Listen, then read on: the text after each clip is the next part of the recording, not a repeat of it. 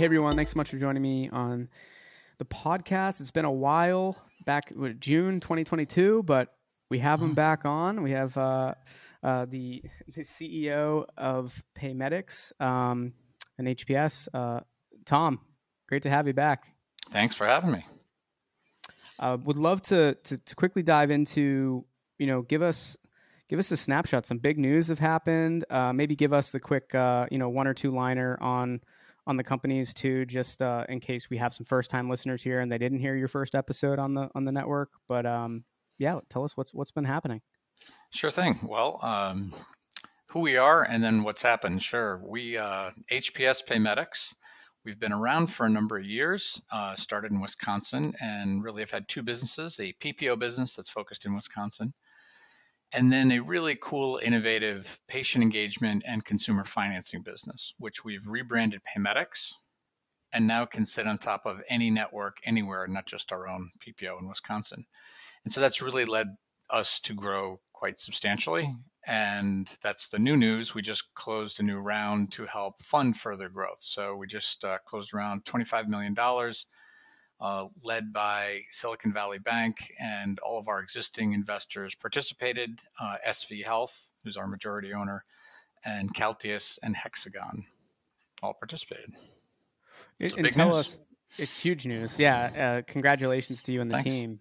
Tell us, what's everyone thinking? What's the excitement of the team right now, and where are you, looking to deploy those funds? What's the focus? Yeah, so we really are taking a demand-driven model.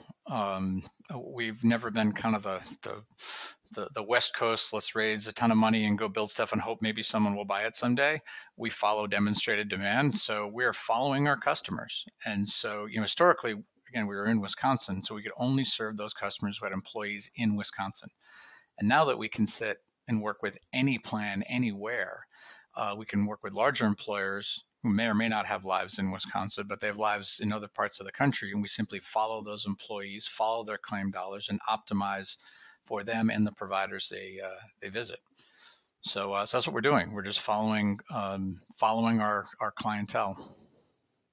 And what's your outlook, in your industry for 2023 and beyond? Now that we're kicking off the year strong, especially with this raise for you guys. What's your outlook on the rest of the year?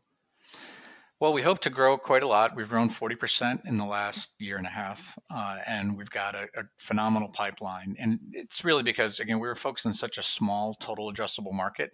We're kind of doing self-insured employers who are not too big and not too little in just Wisconsin. Now we're doing North America, so or at least the United States part of North America. So quite a bigger total addressable market. And so the sky's the limit, really, for growth. Well, I'm really excited to hear about this round and who participated, and it's always great when you can get the, all the last participants to also come back in for the ride. What's next for you in the company that you're really excited about? It's really, in addition to following our employers and where their lives are, it's in additional strategic relationships. So we work right now closely with a number of third-party administrators, primarily, and we're expanding that.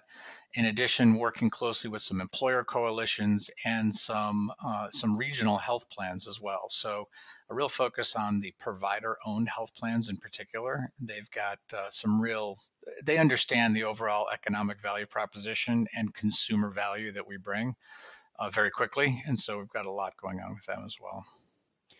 Well, I'm so thankful that you were able to come back on to give us a quick update and talk through the funding announcement. We wish you all the best of luck, and hopefully we can have Thank you very much. Come back on soon. Thanks. Take care.